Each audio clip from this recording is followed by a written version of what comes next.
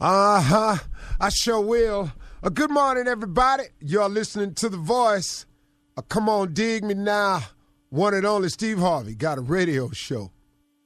Today, I want to just share something with you along your way to wherever it is you're trying to get to. You know, everybody has a different definition for success. And I'm not here to tell you what yours should be. I mean, please pursue whatever you think success is. Aim as high as you can, though. That's for sure. My father used to say all the time, I'm sure you all have heard it in different variations, but he used to always say, aim for the moon. Just in case you miss, you'll still be amongst the stars. Just say that to me all the time. So that always was in me to aim high.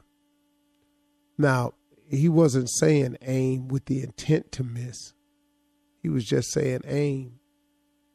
In case you miss, you'll still be amongst the stars. If you aim for the moon.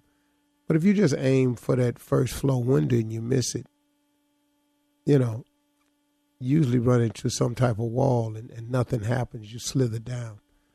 You know, in my book, Act Like a Lady, Think Like a Man, I told people that men love three ways. They profess, they provide, they protect. And that's the core essence of a man's love. Well, there's some other P's in life, too. The number one thing you have to understand about trying to be successful, and I guess I call this the 4 P's. I may come up with 5 along the way. I don't know. I'm just talking as it's given to me. So I'm gonna start by saying that these are the 4 P's of success that you have to get ready for. Number 1 is pressure. A lot of it is applied by the circumstance of what you're trying to go for and what you're trying to do. But a lot of it also is self-imposed pressure. It's what you put on yourself to make it. It's a sense of urgency. It's a sense of necessity. But pressure is the first thing I want you to be ready for. And pressure comes in a lot of different forms, but it's going to be pressure. There's an old saying that pressure busts a pipe. See, that's why most people turn around, because of the pressure of trying to be successful. I want you to get it in your mind that it is going to be a pressurized situation on your rise to the top. Pressure. But understand that is what it is not going to change. That's it. Prepare yourself. Get ready for there to be pressure. The second thing I want you to understand is when you receive this pressure, you have to persist. You got to stay at it. You got to develop a doggedness. There's a song out that says, why must I feel like that? Why must I chase the cat? Nothing but the dog in me. That's a funny line in that song, because really I was thinking about it one day. I was humming it, and it occurred to me. It said, why must I feel like that? Why must I chase the cat?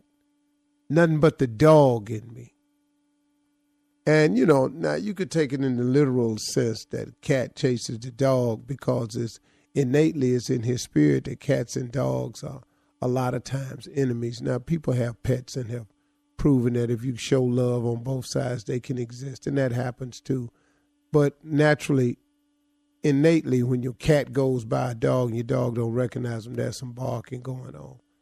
I'm talking about just walking through the neighborhood or something. So, but the reason that this dog is so persistent towards this cat is just because it's in him.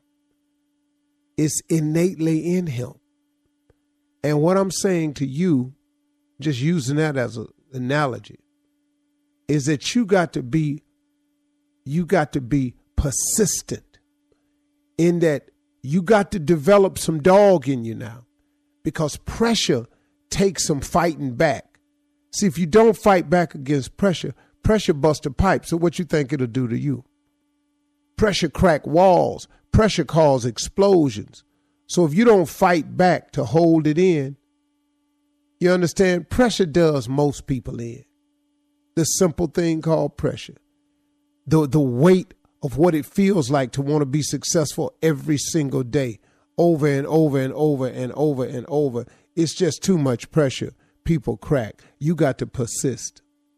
You have to persist. The thought of giving up can come, but you got to get it out. You got to persist. The next thing I want you to think about is another something that I've been thinking about for years and learned for years. It's called perseverance. To persist means to insist. The key word in persist is insist. You must insist that this is going to happen.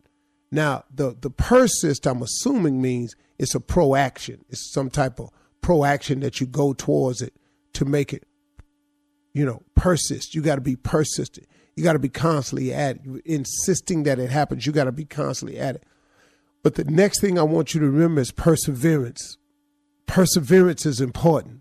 Perseverance means that when you've done your best, when you've persisted, when you're fighting back against the pressure, perseverance simply means I'm going to hang in here. If a crack come in the pipe, I'm going to hang in there. If the pipe bust, I'm going to keep going. If I got to put duct tape, mud, whatever I got to put on this thing, man, I'm going to use perseverance. I'm going to stay with it no matter what.